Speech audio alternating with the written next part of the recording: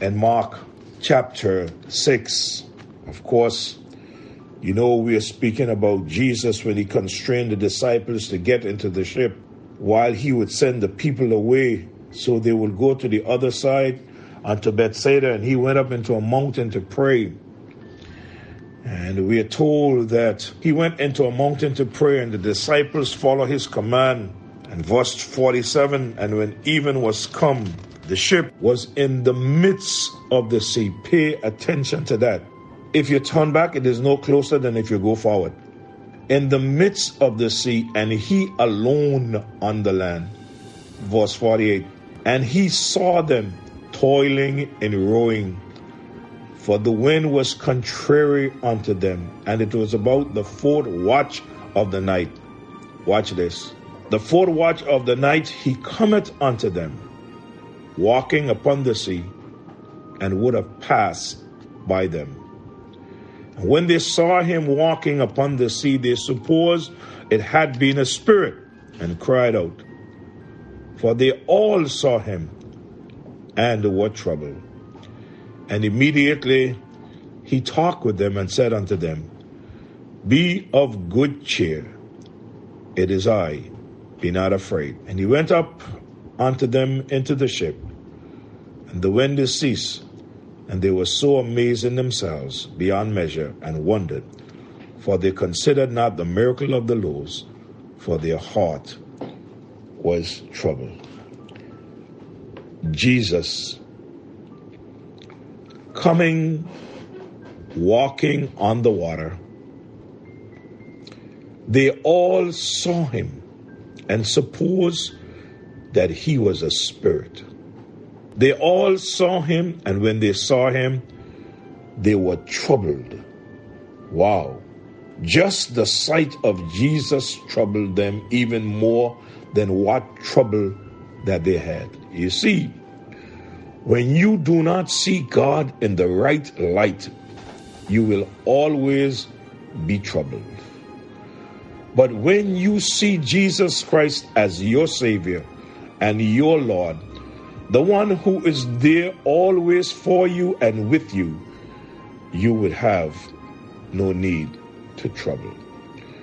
But when they were troubled, he talked with them. It is good when someone could talk with you. And when he talked with them,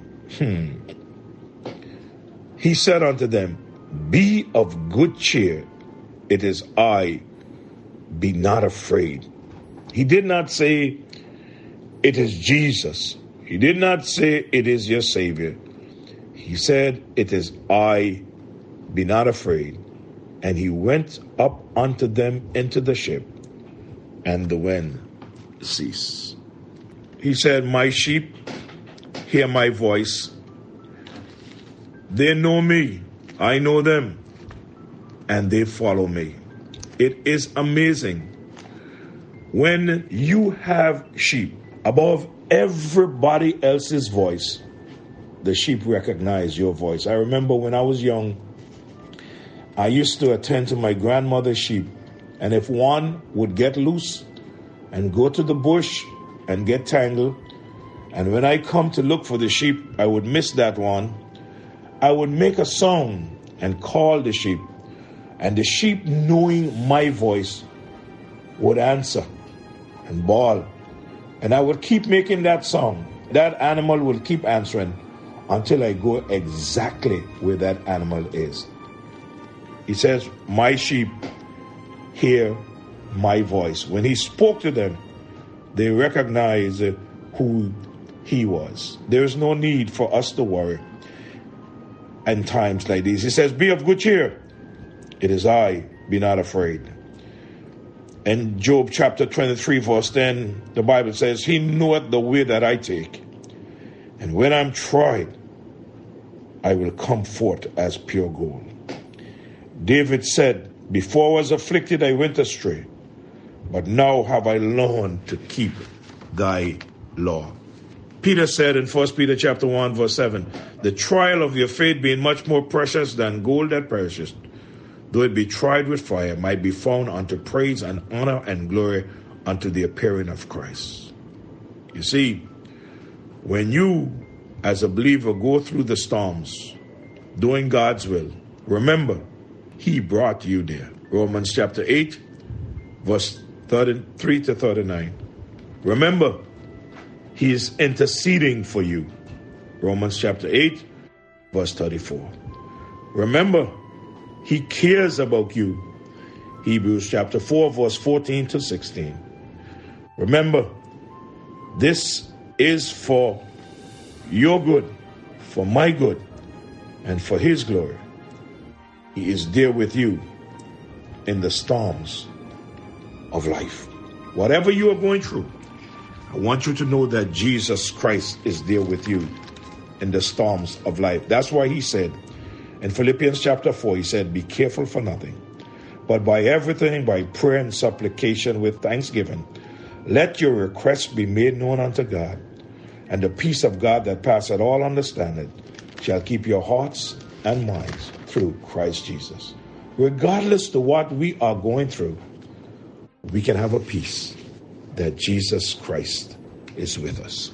Our Father, thank you, dear God, for this peace that you have given to us as your children.